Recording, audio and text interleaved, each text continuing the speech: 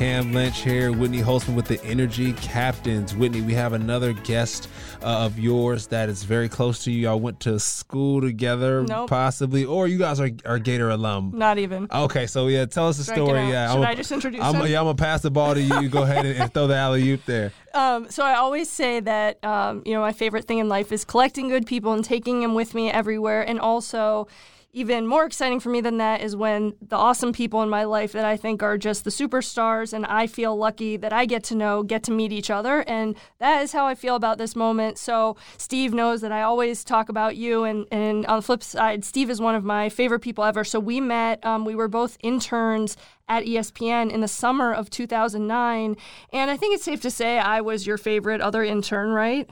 Yeah, absolutely. Yeah, okay, perfect. So basically they picked one person per school, so we didn't really have any double ups, and they had just done the deal with the SEC network, and so they had one kid per every SEC school. So I was the representative from Florida. I learned a lot about Michigan State from Steve. And do you do this thing where you put up your hand and you talk about where you're from in Michigan?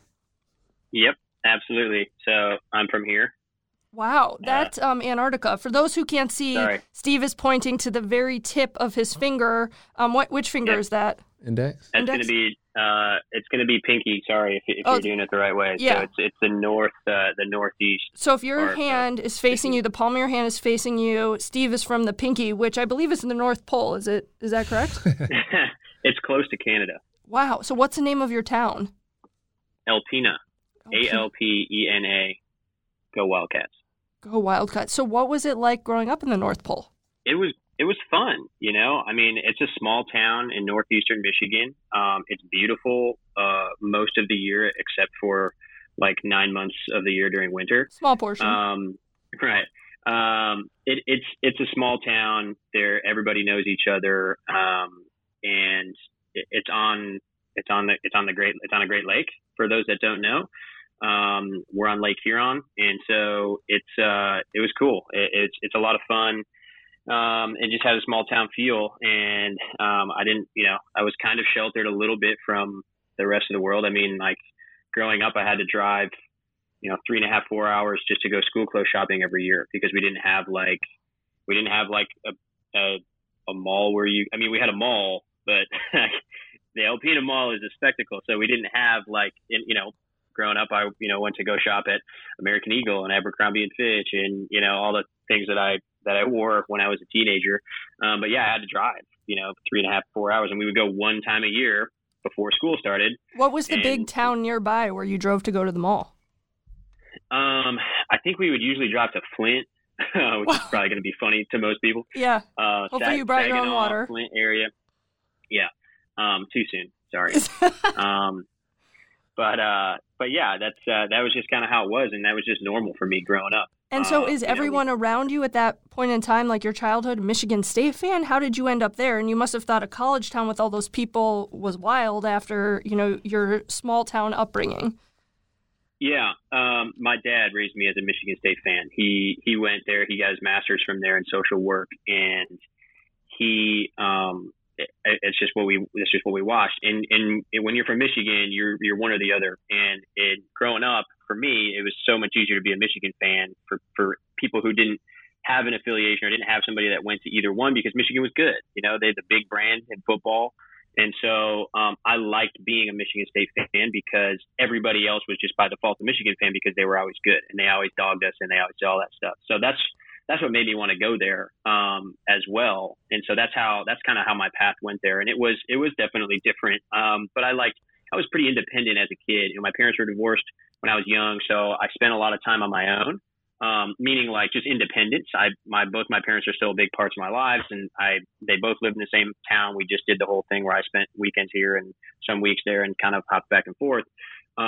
Luckily, they get along great and everything's, I'm really lucky in that respect. But, so moving and going out on my own, I was ready when I graduated, I was ready to go and get out of the small town and go live, and go see what it was like. Well, a couple of things. Number one, my parents were divorced when I was younger too, so I get what you mean. Hey, you have to be able to be independent and make sure you do things that benefit your life in the future, right? Because you don't have a big bro. Or did you grow up with siblings at all? One brother, one older brother. Okay, nice big bro. Okay, so you had a road dog, and then number two, Go Green as well. I have a best friend that went to Michigan State. His name is Andre Sims. So he played football there, and I think he finished in 2015. I know Andre Sims. Oh, okay. I know the name. Yeah, I know the name. Absolutely. Oh, that's okay. We got some people in it's common. It's funny because when you're with Cam, his best friends are different from, like, say, my best friends. We're athletes, right? You know? He's like, my best friend plays for the Magic. I'm like, mine is bringing McDonald's over for lunch, and that's right. The most I can expect. Important. She has some cool best friends, but no, yeah. So we went to high school together. I won a state championship in Georgia, Brookwood High School, where you're at now. I know you're in Georgia right now, about to go to Bulldog. Yep. Are you shooting for a Bulldogs game? Well, we were going to get there. Yeah, so first of all, Steve, we have you want me to get there now? Yeah, and I was going to say, Cam with the segue. She's like, wait a minute. we have to say thank you so much because you literally scheduled your flight this week around being able to be on our podcast, which, like, you should really have a trophy on the wall. That is the biggest honor and the nicest thing that anyone could do. And just want to acknowledge you for that and let you know how much we appreciate it because that's extraordinary. Oh, no. Seriously, no big deal. Thank you for having me on. This is awesome. I told you when you first came out with this, I remember texting you and being like, hey, when am I going to be on the podcast? Steve was when do I get a chance? Yeah, Steve was like our first fan, and we'll cut to it now, and I eventually want to go back, but the irony is we've kind of switched worlds because you now work with the SEC where I went to school, and, it was probably around the time that you were having dinner with Tim Tebow. He invited you to his house that I just about passed out. It was right around then we were starting the podcast, too. So for Steve to say, I'd love to be on the podcast, and he's there with all of my heroes, I was like, no, having you is the real honor. You're the celebrity. Oh, stop. Well, thank you very much. And I'm glad that we could make this work. I really didn't change around too much. I took a little bit earlier of a flight than I normally would. So don't give me too much credit. No, that's huge. Thank you. Well, no problem. So, but yeah, it's funny that you bring that up because, and I was thinking about this today, I work with Tim Tebow every week. Okay, just died. No big deal. Literally just died. I think we know. He's on the show and I work on the show. We see each other, but he invited you to his house. That did happen once. Yeah, I see what you're saying though. Like I played with Todd Gurley, Aaron Donald, like Jameis. So I get it. It's like it's a part of what you do. But it's right. So but the funny part is like that's her.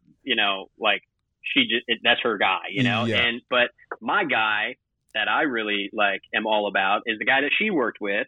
And Gary V. It's so funny. Yeah. We always have these conversations, and I'm just like, oh my gosh, like you worked, I couldn't wrap my head around it. And then she's like, you went to Tim Tebow's house, and I was like, yeah, it's so true. We both. I don't know. The person who we're just close to is no big deal, and our worlds that just kind of happened organically is literally the other person's biggest hero. So we always talk about how we need lightning to zap us and switch places or something along those lines. So what is it like working with Tim Tebow? What's the atmosphere like? Oh, it's great. I mean, everybody on our show is great. I've been on this show since the beginning, which is SEC Nation. Yep. Yep. And so I really like to remind everybody on the show that hasn't been there for the entire time that I'm an OG, and I've been there. And there's a handful of us, and we have a little group of us that have been there since day one. So that's been cool. And that was actually the first year the SEC Network launched as well. It was at the same year that SEC Nation came about. So. Now that we're 6 seasons in, this is season 6, which is crazy. And I become good friends with Marcus Spears. I'm not, Tim Tebow and I are not good friends. We are fellow, we are coworkers. But we see each other, we know each other. We see each other at work. That's pretty much it. But, except when you're at dinner at his house. Well, I don't even know how I got on the invite list for that. Because you're best friends. But no, he's a great guy. It's fun working with those people. They're all professionals. Laura Rutledge is great. And we had Marty Smith on our show this year. He's incredible. Ryan McGee, like everybody that's in our SEC network world in terms of on-air personalities really are like just good people, and they're fun to work with, and they treat everybody with respect. They know everybody on the crew. Nobody feels like they have to walk on pins and needles around, these people, and they're big, they're really well known, they're celebrities. So it's cool. It's cool to have that because you don't always get that in our line of work. And for me, it's like the biggest thrill because now when the show comes to Gainesville, I often get to hop in the car and drive up and not only see Steve and the other interns that I worked with at ESPN who are tied to the show, but, I get to see inside of their world and up close and personal. It's like when I went to UF, that would have been such a dream come true, and you just never know the roundabout way that those types of things are going to come to fruition. But it's just, Steve is literally living in my world, in my dream, and so it's fun for me to know him, to be able to go up there and kind of experience the show from a VIP perspective. Yeah, I loved it. The times we've been to Gainesville, especially when you were able to come over and hang out and show me around your town a little bit. That was fun. What you've obviously been to all the cities, so how does Gainesville compare to some of the other stops? It's great. I like Gainesville. I like it. I like when we go there late in the season because I know it's going to be warm. And early in the season, everywhere is hot, but Gainesville's extra hot, right? Just because of the humidity. But I like Gainesville. I've got, it's a beautiful campus. I love the trees and all those things that they have going on there. Obviously, we always have a good show there. I mean, Laura and Tim both went to Florida, so we always get a great turnout. And when you get a great turnout for a show like ours, it just makes everything more fun. Did you hear that the two main hosts went to Florida? So there's something about Gator Nation where just, obviously a special spot, and it's producing some top talent. So my question to you, is it better than Michigan State? Is Florida better than Michigan State? The campus, the vibe there? No, man. There's just nothing like your alma mater, you know what I mean? Like there's just, when I go to all these places, and I've been to every SEC school, and honestly, I've literally, Michigan State's the only Big Ten school I've ever, been to. I didn't go to the other schools and go to other games while I was there. I don't really know why, thinking back. I mean, I've been to Ann Arbor, I guess, but I don't count that. I try not to acknowledge that that city exists mostly. But, there's just something about the place that you went. Every time I go back to East Lansing, it's just when you go on campus, it's the same way that you feel when you go back to Gainesville. And it's just like, this is the greatest place on earth. There's no place better in your mind that no other school could ever be as good as yours when you go there. And you have all these reasons why. And look, I love the South. I was Northern by birth and Southern by choice. I don't think I'm ever leaving. I don't know if I'll ever leave Texas. I love the SEC. I love going to SEC schools. I just like the South. And it opened my eyes because if I now looking, I'm like, I would have totally gone to an SEC school. I had no idea. But now that I live down in the South, I'm like, oh, yeah, I could totally go to a lot of these schools. Ole Miss, I would go to Ole Miss. Why? We go there. It just seems like such a fun place, man. The Grove and the tailgating and the stuff.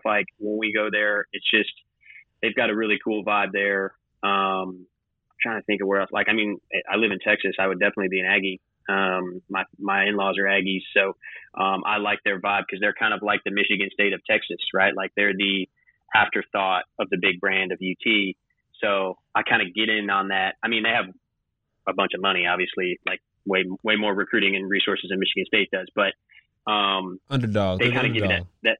Yeah, they kind of give you that same vibe as Michigan State does. And so I'm glad that those are my in-laws are Aggies. And I think that we can agree that you basically went to an SEC school up north, and I went to one down south. So it's not really competition. We were basically at the same place. We were just raised in different areas of the country. That's right. Okay, so when we got to ESPN, so I had never heard of a Steadicam before I met you, and you were already well versed on it. So can you explain a little bit of what a Steadicam is, how you got into operating one, and then just your career path in general from college and how you got to ESPN? Yeah, I found out what one was when I was in college. When I was at Michigan State, I was studying communications, specifically TV, radio, and film. And I found out what one was, and it, in the easiest way to explain it, it's a body-mounted camera stabilizer. It's got a spring-loaded arm that, allows you to walk and move the camera through space without it bouncing up and down. So it kind of takes your steps out, and then the whole apparatus itself is balanced on a 3-axis gimbal, which just means that it sits upright, faces forward. You can pan, tilt, and move around with it, but it allows you to smoothly, move the camera through space. So you can follow people. You can make moving shots that aren't like if it was on your shoulder. So, and there's a ton of other stuff now, even that have come out in the last 5 years that are similar to it, but do it in a different way. So when I found out about it, I was just like, that's what I want to do. That seems really cool. what do I do, and how do I do that for a living? And like, do people do that for a living, or is it just super niche? And so I just went down this rabbit hole and found out that you have to take a workshop. So I called up the company who does the workshops and said, will you come do a workshop at Michigan State? And they're like, yeah, but we need like somebody from the university to sign off on it and, give the space and sign the paperwork and all the stuff. So I reached out to people at Michigan State and got my boss in our department to agree to do it. And he said, as long as you can get the number of students necessary to do it, it was like $350 a student. Wow. Normally it costs like thousands of dollars to go take a Steadicam workshop. So I was like, okay, but they do it for student discount. They'll come to you. So I set that up. So that's how I got my initial experience, was through a workshop. And then after that, I was like, okay, well, now what do I do? And so I just started reaching out to people, and I found a guy, and this is how I ended up at ESPN for the internship. I found a guy on a Steadicam forum who was an ESPN Steadicam operator in Bristol. And I didn't know that position existed. So I was like, my dream job exists, and that's it. And so I reached out to him and I just said, how do I do what you did? You have to be the first person that viewed him as a hero, but he truly was your personal hero. I was just like, that's the coolest thing I could ever think of to do and get paid as a job. How do I do it? I took a workshop. I'm super into this. I'm willing to do any advice you can give me, anything, an email, a response, whatever. And he hit me back up and was like, hey, go apply for an internship here. And I was like, okay, I'll do that. And so what I didn't know was that after I had applied, he had went to management and said, hey, this kid has reached out to me. He seems ambitious, whatever. He's got some experience that, is a little bit unique, give him a look. And I think that kind of helped me get a little head start on the process. That was nice. He went to bat for you and became such an advocate. And I didn't ask, I never asked that. I never said, hey, can you help me and give me an in? I just said, if there's any advice that you can give me, I'm a hardworking guy, and anything that you can give me, I'd appreciate. So, I've done that my whole life now. That's been something that, whatever it is, whether it's in work or in other things that I'm interested in, like I go seek out people who have or have achieved what I desire to achieve, and I reach out to them. And people are so receptive for the most part, if you're just a good person and you just reach out and say, and I always try to provide value in return if I can. Sometimes I don't have anything to provide in return, but I always try to, so that I don't feel like I'm just, asking and taking. I'm trying to give something back in return. So that's what got me the internship. That's what got me the job at ESPN after graduation, because of the internship. It took a few months after I graduated for a position and all the things to work out. And then I moved to Bristol and worked there for 1 year, and I quit. now what? So that was the crazy part, was like telling my dad, hey, I'm gonna quit ESPN, like my dream job. And he was like, why? And I was just like, look, this just isn't for me. I need to be an independent I need to be self-employed. I need to be a freelancer. Like, just being here, it wasn't a fit for me. And so I just decided to bet on myself. And I was like, you know what? I found another opportunity.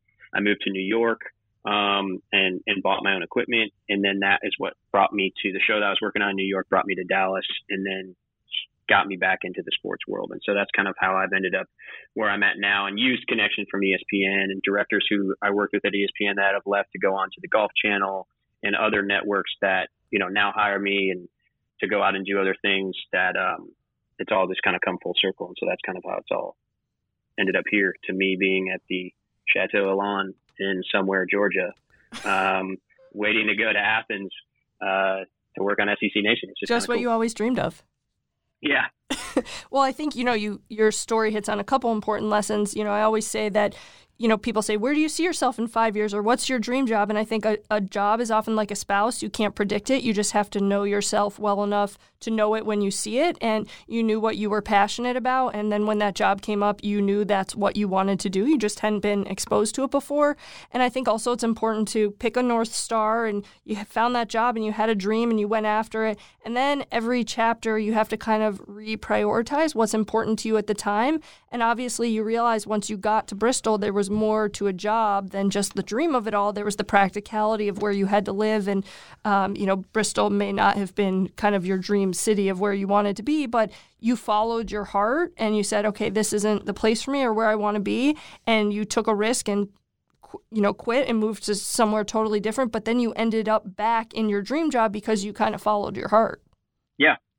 It brought me back to doing the same thing, working for ESPN and now being a vendor to ESPN and those types of things, which I never dreamed. I didn't even know that was a possibility, not even that. Like when I started my career, I didn't know that was a possibility. So, it did. It all worked out, but I just kind of kept following what I thought was the best path and just always bet on myself and, just accepted that I was making those decisions and whatever happened, it was on me, good or bad. I've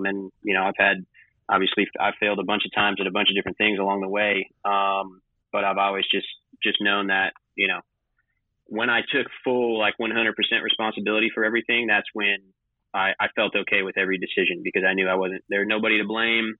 Just go with it. And if you fail, learn from whatever that was and then make the next move. And I know too that you said you're an independent contractor, so you go on a lot of site visits, right? So whether it be ESPN or the Golf Channel. So for the people in front of the camera, right? I have a chance to co-host a show called Daytime, and I have camera operators that are behind the camera that come in and out. What's the best thing for the people in front of the camera to do for the people behind the camera? The way to treat them, the way to move about life. What do you suggest? What are some tips? Well, that's a great question, and very thoughtful of you as somebody who is going to be in that position. The best example for me is Marcus on our show does this really well. He just treats everybody. He also understands and he tries to figure out what everybody does. So he'll go around and ask guys. Like if this guy's standing behind the camera, obviously, for the most part, he's a camera guy, but he wants to know what everybody does on the show. Like he knows who the hardest working people are. He knows the people who come in, and on our show, it's the people who set up all of our staging and everything. Like they're the hardest working people that do the most laborious stuff. And he knows that. He knows that those are the people who, and he respects it. So. And he just says what's up to everybody. And he try to learn people's names and do those things. That's difficult. I'm just terrible with names in general. So, I don't ever blame somebody for not knowing my name, but just, saying hi, or if you recognize somebody that you saw in a past show, that's one thing that I feel like sometimes feels disrespectful to people in our position. Like if I worked with somebody on a show for a number of years and then I saw them at a completely different event, I don't expect them to drop over and be like, oh my gosh, I can't believe I've seen you again. But just be like, oh, hey, it's you again. Hey, we worked together on the same show for a number of years. And then I saw you somewhere else and you act like I didn't exist. Those are the things I think that, go a long way. And people on our show, we definitely see the people who come in and high five people, say good job, fist bump. Hey, thank you for doing what you do. Cause we all thank each other for and everybody's got a part in making it work. So that'd probably be the stuff that I think is the most important for us. And then after you kind of took this roundabout path, how did you end up back with ESPN in the show? Some friends that used to work at ESPN together, I left with a buddy of mine. So he really helped me out. And we went to work on the same show together. It was unrelated to sports. It was like political TV. And so then we started getting, jobs where somebody couldn't do a job and they'd say, hey, do you want to go do it? And so that's kind of how it started referring out. I'd go fill in for some people. So that's kind of how I got back in. How I got on SEC was I was doing the ESPY's red carpet show in LA one year, which was a really cool experience. And, I remember seeing one of the directors who I remembered from Bristol, one of the higher up guys. And I saw him and I went in there and I just said, hey, I'm out here. I'm freelancing now. I've got my own stuff. Have Steadicam, we'll travel. And he was like, I might have something for you. The SEC is about to launch a show and they need a Steadicam operator. I'll put your name in the hat. And wow. I was like, okay. And that's how that came about, so it was just one random conversation where you go up to somebody and just remind them or let them know, because maybe he didn't know at that point, hadn't seen him in a while, and just let them know, hey, I'm here, I'm available for hire, and looking for more work. And I think so that was a big conversation. I think you can't underestimate your role in all of this, which is that not only are you proactive, but you also are thoughtful and you remember the people that you used to work with and you resurfaced the relationship for him and remembered him. And I'm sure that meant a lot. And that's, a skill set. And then going up and, giving it your all and shooting your shot. I think, these things don't just happen. Like, you've taken amazing measures because you're a special person to make these opportunities happen. Well, when you go into the freelance world, it's just like you realize really quick, like nobody's just going to track you down and give you work. So nobody's just like knocking your door down being like, hey, and so you have to be proactive. You've got to reach out. You've got to know the right people. You've got to ask around. And then you've just got to be, I've always tried to be a low maintenance vendor. Like I'm considered a vendor with what they hire me to come do because it's a kind of a specialty position. So I'm not a core camera guy. They don't always have steady cams on every show. And so the biggest compliment I can get from the people who hire me, which are in operations, is when they say, man, you just don't ever need anything. Like, I don't ever have to worry about you. There's never any issues. Like, are you good? Do you need anything? I'm like, nope, all my stuff's here. Everything's right. Like, and they're so, for me, that's I realized really quickly that's super important to those people because you make their lives so much easier. If you're a pain in their butt, then they don't want to hire you again. So as soon as I realized that, I just knew that I had to take care of my own stuff and just be super self-sufficient as much as I could and not be, over needy. And they just keep hiring you because you make their lives easier. And so once I realized that, I was like, oh, okay, just need to keep doing that. Yeah. And Steve, can you take us into a game day, like a SEC game day with Tim Tebow, with everybody on set? Like, take us into one of your days, your preparation, how you get ready for something like that. And I want to know how much a Steadicam weighs. A Steadicam weighs, like the setup that I have, probably weighs about 45 pounds. I like to say it's kind of like wearing a 45-pound weight vest. Whoa. So it's pretty well designed to not be like, super, if it's set up right, it's not supposed to really hurt your lower back or your here and there, but it tugs and pulls on you in different ways than everybody. And I've done it for so long that my body's used to it. So that's a little bit easier, but it still is, you still have 45 pounds of extra weight on you. So my knees, my knees are, not used to that because it's like, oh, hey man, all of a sudden you're 45 pounds heavier. Like, what the heck? And then you're running around and so it's a little tough on the joints, but and you're in the heat of the summer in the hottest climate on top of the 45 pounds. Yeah, I lose a little bit of weight the first half of the season. Sounds like we need to go into Steadicam. Yeah, I mean, how do you prepare for that? What is it? What is that like? Do you lift? I mean, do you drink water? What's that day? What's the preparation for the shot? You got to be smart about it. You can't really, you have to.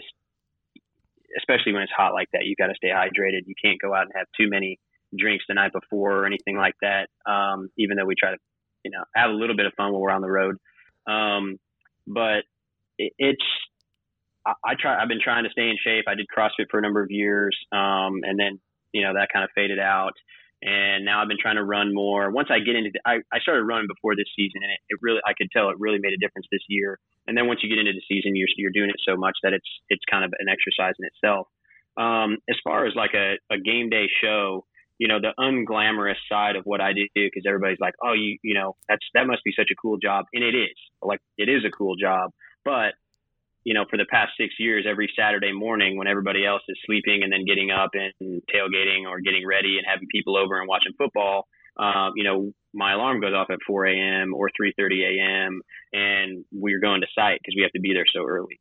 So, and then now, I'm at a hotel that's 45 minutes away from site just because we book things so last second. We didn't know we were coming here. Like, I didn't book this flight until a few days ago just because we didn't know where we were going.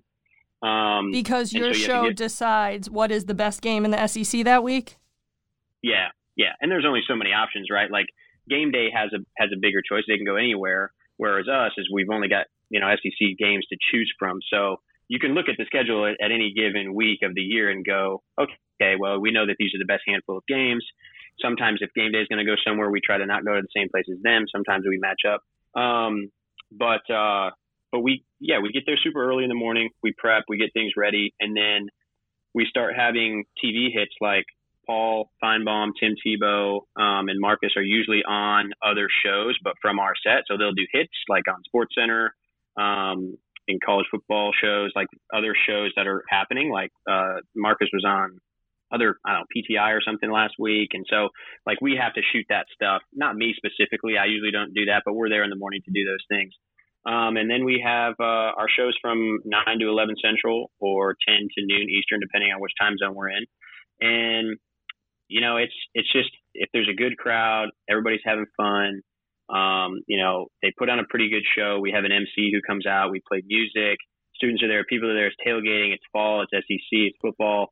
It's just fun, man. People are just having fun. People love to come out. They love seeing, you know, the talent. They love seeing Tebow. They love seeing Marcus Spears, the Big Swagoo. And they like, you know, Paul Feinbaum, like, is insanely popular in the South. You know, everybody's yelling, Paul, and Tim, you know. It's just funny. Everywhere we go, they, you know, the Southern accent.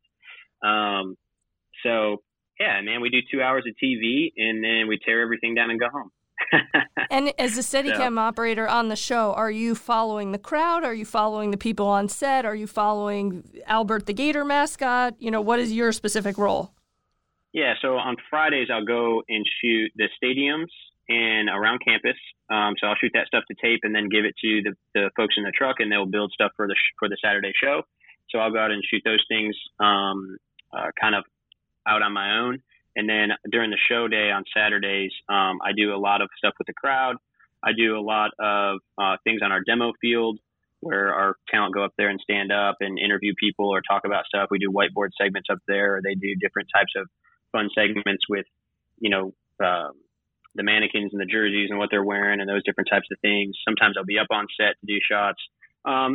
You know, I'm kind of a energy flavor cam, you know, fans, what's going on, and then I'll also shoot a lot of the stuff that happens on the demo field. And that's B-roll essentially, right? For the people who don't know what that is, it's B-roll. And can you describe what B-roll is? So you said you go out by yourself, you shoot the stuff. So what are you looking for when you shoot the stadium or like a restaurant or a campus, those B-roll clips? Yeah, so that stuff, yeah, exactly, is what we use it for on our show. A lot of times is for billboards, which is pays the bills. So those are like advertisements during our show. So that'd be like a part where it says, you know, SEC Nation brought to you by Regions Bank, and it would show a shot of the stadium, like me walking down the sidelines with the Steadicam, or I'll even take just regular tripod and shoot stuff up in the stands, showing that just like the generic stadium shot. We put our logo, our show logo in the Jumbotron, so we coordinate with the universities. And so I just shoot a lot of that stuff, and it's really like a sense of place feel, right? Like, hey, we're here at Georgia. Here's a shot of the stadium. You know, our logo comes in and shows the matchup, and then that's just kind of a scenic look at where we are. And then, you know, then they'll go to our live shot at our set to show, hey, we're here wherever we're at, and that was, you know, the stadium where the game will take place, you know, later today. Something that's, you know, probably not talked about so much, but I guess from my perspective, I find interesting as kind of a woman in this field is that Laura, you know, who's one of the hosts on the show, just had a baby. And I thought it was really amazing just in general with ESPN and the show that, you know, she was pretty much there right up until a few weeks before she gave birth, and then she came back pretty quickly after. But, you know, the show was really supportive of her being a mom while she was also, you know, able to maintain her role. Yeah, and I think that was cool for everybody to see, and I'm sure for her it was a little bit nerve-wracking, like this is her show, and now she's got to be out because of this. And I think everybody, you know, much higher up than me, assured her that, hey, look, this is your show still. We're gonna have somebody fill in for you while you're gone, and as soon as you're ready to come back, the show's yours again. So I think they did a really good job of making her feel comfortable with that. And everybody, it's like a family. You know, we spend so many weeks together during football season. We spend Thanksgiving together every year because we're on the road during Thanksgiving. And yeah, I think they did a really good job of that. And I think she did a really nice job of taking it in stride and understanding that it was going to be a little difficult. I mean, when she was out there like super pregnant doing TV, you know, and we were just like making sure she was okay and like, hey, like, help her up and down the steps on the stage and like, let's make sure that she's good and it's super hot out. And yeah, she did she's one of the good ones. She does not complain. She didn't want to be treated any different, before or after. And she was like, this is just what I do. This is part of my gig. Yeah, she's one of the good ones. And you said that family-oriented life. So what does Thanksgiving look like for you all this year? I don't know where we're going to be. So, I just spend it every year with my, people always ask me what I'm doing for Thanksgiving, and I just say every year I'm spending it with my TV family. So, we usually get, a catered meal somewhere. Depends where we are. I mean, one year the director of the show, he's not our director anymore. This was last year was his last season, but became good friends, and we were in South Carolina, and he lives nearby. So he invited us over to his house, and his wife cooked dinner for a few of us that were kind of tight knit on the show. So, you take everybody in. Like, he was lucky enough to be able to be home with his family on Thanksgiving, and then invited a few of us over to the house to come be with him and his family, so that we could all hang out together and not feel like we were just, eating hotel bar food on Thanksgiving. But we make the best of it, we are like family, so it doesn't feel as bad as being like lonely and on the road. You've got people to hang out with and people that you care about and people that you really truly see as more than just coworkers, because you're out in this industry. So, I'm sure we'll have a catered meal somewhere. I'm sure we'll all hang out. We'll watch some football.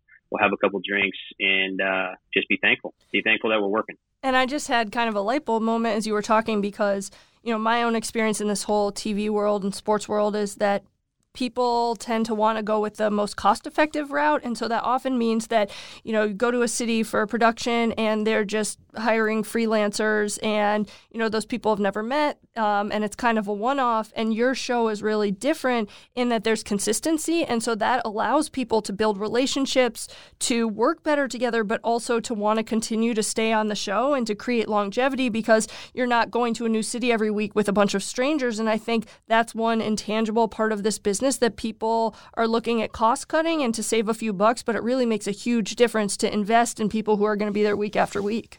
Yeah, absolutely. I couldn't agree more. And there are certain, most football packages have that, even like the game coverage crews, like they're all the same crew that does the CBS 3:30 game and, the ESPN noon games for these different types. And they all travel around together. And then our show, College Game Day, other types of shows like ours that do things for like an entire season of a sporting event.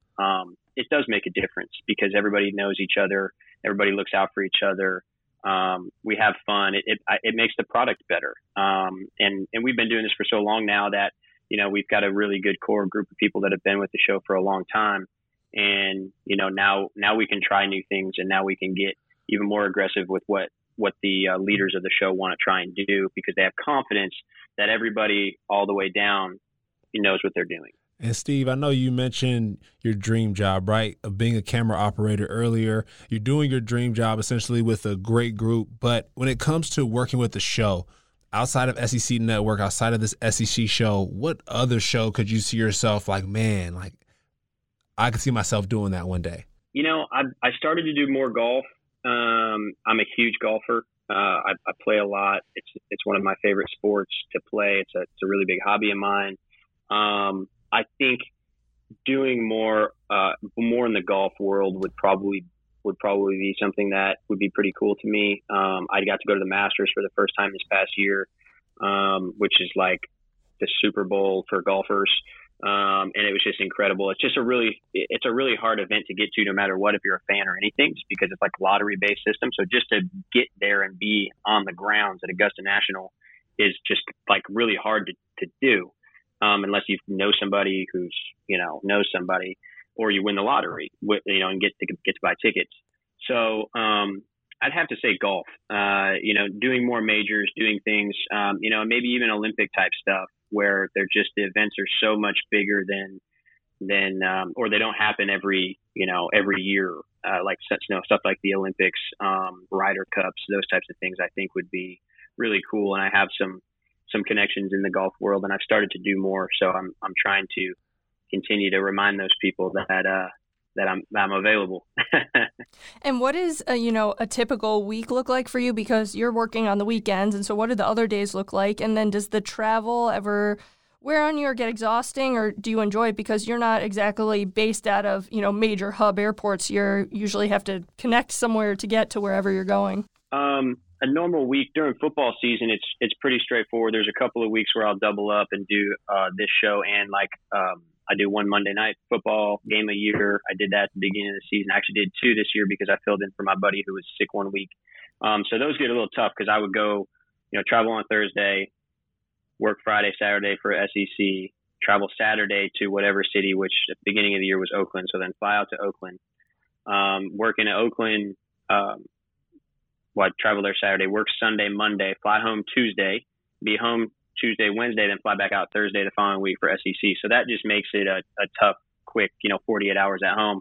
It's like take your clothes out of your suitcase, put them in the washer, put them in the dryer, and then put them right back in your suitcase. That type of thing, and then just get right back on the road. Outside of that, I do have a bit of free time because I'm home Saturday evenings. By the time I get home Saturday evening, I'm trying not to fall asleep on the couch at 7 or 8 o'clock at night because we were up so early. But then I have Sunday, Monday, Tuesday, Wednesday at home where I get to, and that's one of the biggest benefits of what I do for a living is I get to go do other things that interest me.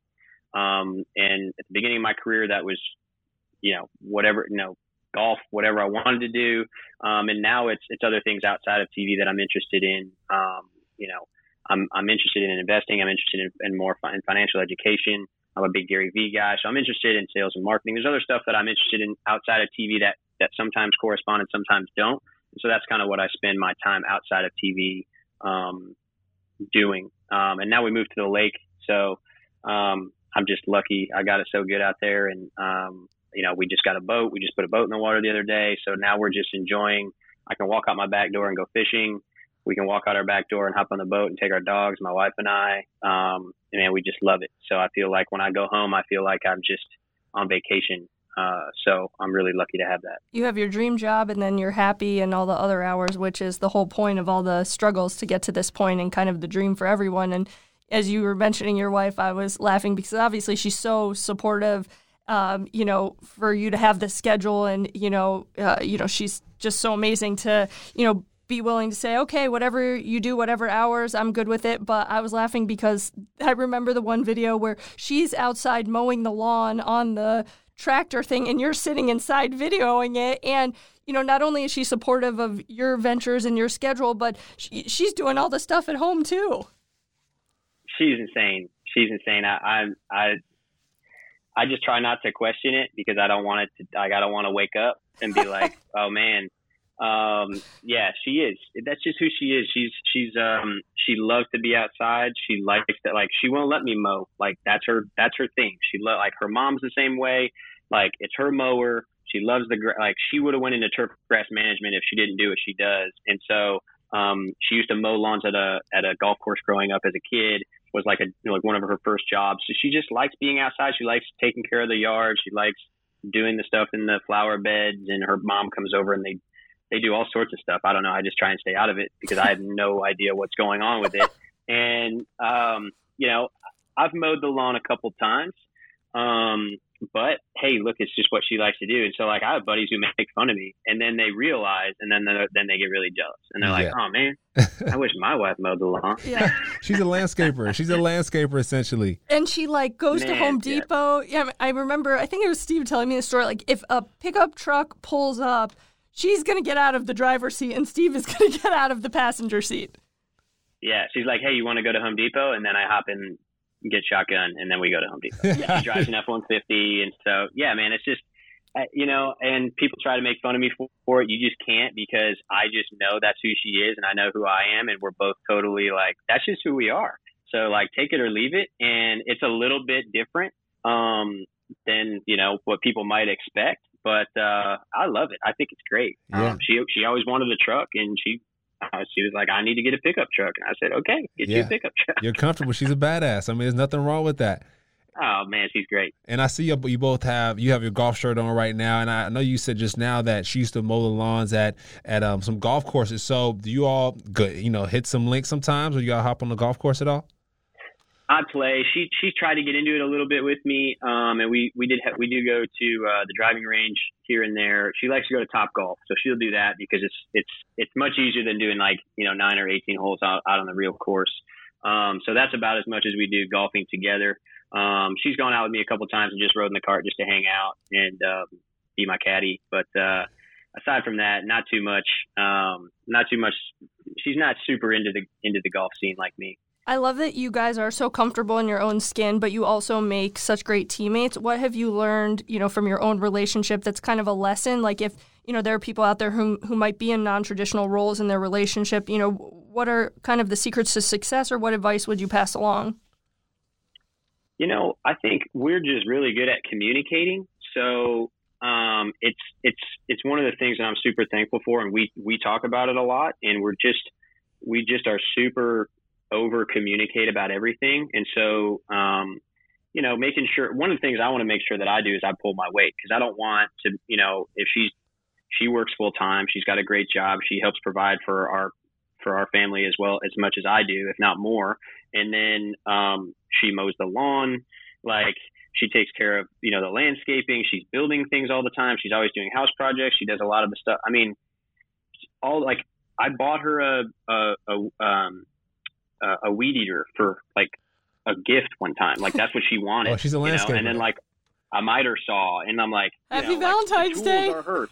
Like the tools are hers, like she's got a tool, like a real deal tool, toolbox. And it's like, that's all her stuff, I don't, and so, I think, just accepting, like, it's okay.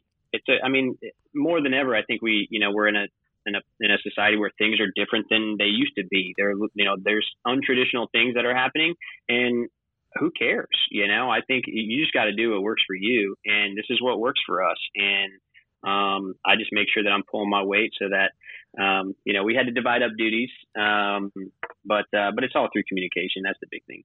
Well, I love in both your personal life and your professional life, you've kind of tuned out what everyone else is doing, and you've just followed your heart and done what is best for you and the schedule that's best for you, and chased after your dream jobs. And in your relationship, you've done what's best for you guys, and that seems like it's led to ultimate happiness, which a lot of people never even get close to. Yeah, it's look. We still have everything. We still struggle with everything that everybody else does, and everybody else has got their own stuff to deal with. I am happy. I feel very lucky. I still battle the same things that everybody else is battling, and we still have our arguments and disagreements. And marriage is super difficult. It's not just always the greatest thing, but I just found somebody that we both are like totally all in. And so we know that no matter what, we're both all in, and nobody's going anywhere. So it makes the tough conversations and the tough moments easier to get through and easier to navigate. But just when you think you've had everything that you could have ever disagreed about, you find something else new to disagree about, and you're like, oh man, we didn't think about that. Oh my gosh. But I feel very lucky, and I've just always been that way my whole life for some reason. Like I didn't want to do what everybody else did. And my mom tells me that all the time, like there were just things that she was like, well, that's what everybody else does. And I'm like, I now try to find what everybody else is doing so that I can make sure that I maybe don't do that. Exactly. Well, I'm writing this book, and it's coming out early 2020. It's called You Are the First You, and it's about that there's no precedent for you. But thank you. When I kind of start off the book by saying that when someone would come over to our house, the first thing I would show them was our timeout chair, because that's where I spent most of my time. And my parents would say, like, you weren't a bad kid. You were always just pushing the limits. And I was like, you just misbranded that. It was called entrepreneurial and creating my own path. But because it wasn't what everyone else was doing, it was considered wrong. And I think it's really hard, especially early on, to march to the beat of your own drum. And, I think it worries parents, like, it just seems like you're making mistakes to them, not creating your own path. Yeah, I think that, look, I'm not a parent, and from what I know, it's probably the hardest thing, job that you could ever have, and thinking that you're doing the right thing or the wrong thing, and you want to be doing the right thing. I just think that there's a lot of people getting bad advice. A lot of times from their parents too, or just from traditional things that have happened, like go to school, get a job, put money in a 401k, work for 40 years, and then retire. There is not an amount of money on the earth that you could pay me to do that.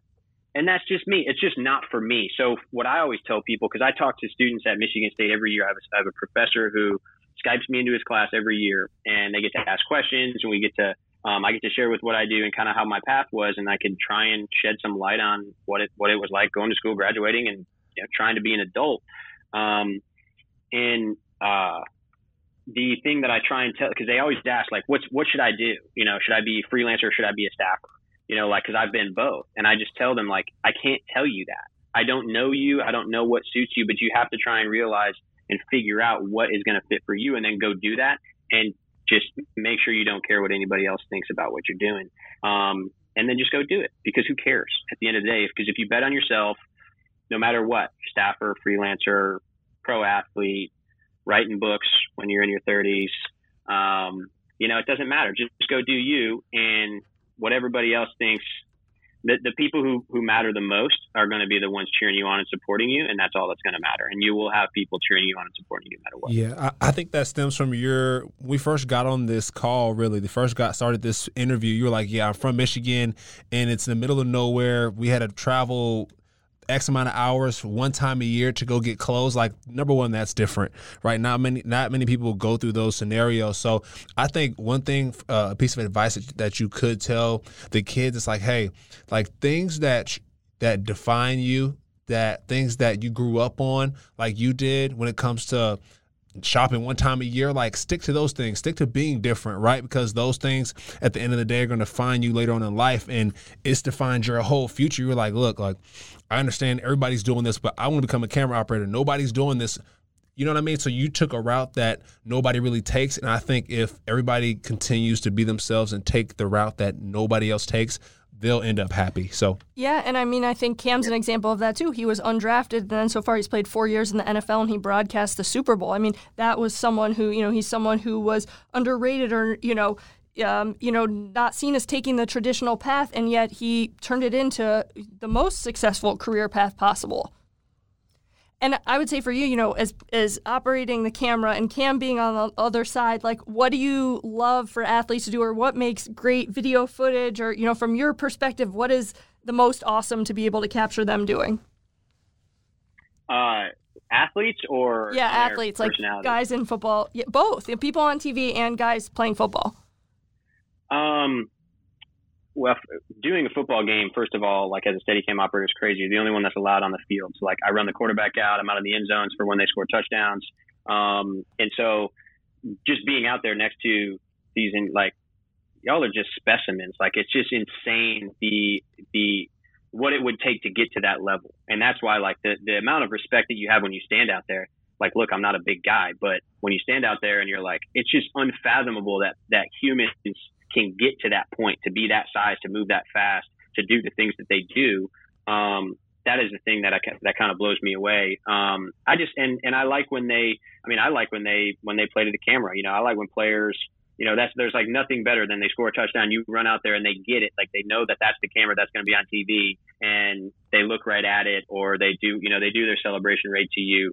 And then for just on-air personalities in general, like on our show, like, people love Marcus Spears because he is himself, and himself is this big, massive human being who's like a dominant force football player, NFL player, but he's just giant, goofy, funny, and he just has fun. Like, when you watch him on TV, he just has fun.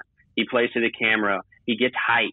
He does things that maybe nobody taught him to do that. They're just like, hey, go up there and be yourself. And, when they're talking about games, like, I don't know if you saw all this stuff after LSU beat Alabama, but he went on a tear, like, on all the shows that he was on. Like a week. Obviously, he's a big LSU guy, yeah. And so, and he, he was just like, he told us, like, that Saturday, he's like, dude, if LSU wins, just wait. Like, all the shows that I'm on the next week, like, I'm just going to go off, and in a professional way. But I think that those are fun things for me. When you see guys being, because TV is pretty, like, structured. Like, you got to frame it this way. It's not artsy. It's like films are and other things are, right? So when you can break out of that a little bit and add that flavor and personality of somebody like him and others who are on TV, I think that's what makes it fun. And I think, Cam made a good point at one point to me that, just framed how I look at things. But people who play sports think, okay, my job is to go out there and, get points or do their role on the field. But Cam said more than anything, we're entertainers. And that really stuck with me because, that's what helps you build your brand. That's what helps you have longevity is if you see yourself, and the effect that you have on people, and that's what you're able to capture from your perspective. And so if more athletes could think of themselves in that light, I think it would, help them kind of, when they see you on the field, come to you and make the most of it. Yeah. Well, and this better than anybody is that they're brands. They need to think of themselves as brands. And that's what you do, for a living is you help athletes, find their brand, build their brand, make sure people know their brand so that when they're done playing, because, everybody knows the average lifespan of an NFL player is not very long. What are you going to do next? And unless you're one of the guys who's, lucky enough to get, generational money in your contracts, you're going to need to do something afterwards, not only for your own sanity, but probably to make a living, So it's interesting. It's interesting to watch for me, to see athletes, because it's something that I could never I don't know how to understand it because I've never, I played hockey and soccer growing up and I'm 5'8". So, I wasn't making it anywhere. I wanted to play for the Detroit Red Wings as a kid. That was my goal. And I thought for a little while, I thought it was a possibility, because I was a kid. And then when I realized it wasn't, I was like, oh, okay, I guess I gotta go do real life stuff. Or just not that being an athlete isn't real life, because it is for a lot of people. But the more traditional, gotta find yourself a career and gotta find yourself, gotta find a way to make, to pay the bills at the end of the day. Yeah, that's true. I'm living it now, man, really just broadcasting, doing different things. There's a point where I'm like, okay, I'm waiting for football. But now it's like, all right, I'm doing what I love to do. Football is there, but at the moment, broadcasting is here. So I think for most athletes, there has to be a plan 1A, plan 1B. You have to have those things ready. Think about the Alabama quarterback. He just went down with a broken hip and a broken nose, So that, a lot of money's off the table. Who knows if he can do the same things that he's been doing. So he has to have a plan B. Hopefully right now he's working on that plan B. And I'm super excited because I have faith, and you just never know where life is going to go, where there's going to be one day in the future where Cam is broadcasting and Steve, you have your Steadicam, and we're going to look back and be like, remember when you guys met on that Energy Captains episode, and look at where we are now. I have faith that there's somehow you guys are going to come together. What's going to happen? Absolutely. We can make it happen on our own. We don't need anybody else. Hey, that's true. You are an independent contractor. We can do whatever. That's right. Well, my work here is done for sure. Yeah. Steve, I just had one final question. As you were talking a little bit about your career path, we're big on real talk here and real life lessons. So you mentioned that you had a bunch of failures along the way. What were some of those failures? And most importantly, how did you get out of them to get back to this point? That's a good question. I failed a lot outside of TV because I've tried to do other things. I've tried to start side businesses. I've tried to invest in some things. I've tried to do other stuff outside of TV. So I've failed a lot of times at that. It's not what, I'm good at. So maybe that's why I failed at it, but I keep trying. In TV, I don't know specifically. I think there's certain times where, I had to make tough decisions about what to do. When I left ESPN, as a 3-year-old kid or whatever it was, 22, I only been there for a year. That was a big leap. I just moved to New York City. My poor wife had to follow me around everywhere. She moved from Michigan out to, she turned down a job and took a different job to move out to Connecticut with me. And then 12 months later, I quit and I moved to New York. And then 6 months after that, I moved to Dallas. And, luckily she was just like, okay, I guess I'm going along for the ride. When it comes to TV, I know I could have done more. I could always have done more. There's years where I could have worked more. There's years where I could have, grinded more to reach out to more people to try and get more jobs. There's years where you coast a little bit because things are going good and, you spend your off time just enjoying your off time. So I think some of those things I've learned along the way. And I think if financial education for me is something that I've tried to do, and just in terms of how to manage my money, where to put my money, what to do with it so that I'm secure. I wish I would have started learning about that 100 years before I did, or that we start teaching it better in school or when you're a kid. I know it's not something that kids like to talk about just because, as a kid, it's boring. But it's so crucial when you go out into the real world, I mean, I just didn't make enough money when I worked at ESPN either. I had all these student loan payments. Like, I was running a deficit. I didn't make enough money to pay all my bills. And it wasn't like I wasn't outliving my means. I just didn't have enough means to do what I needed to do. And so, you had to make hard decisions about those things. So I think learning about financial stuff sooner would have definitely helped get me farther along in that respect, than to make better decisions, because I don't make traditional decisions financially either, like in terms of what everybody else is probably saying I should do. But I haven't really listened to the masses in a while, so you're unconventional.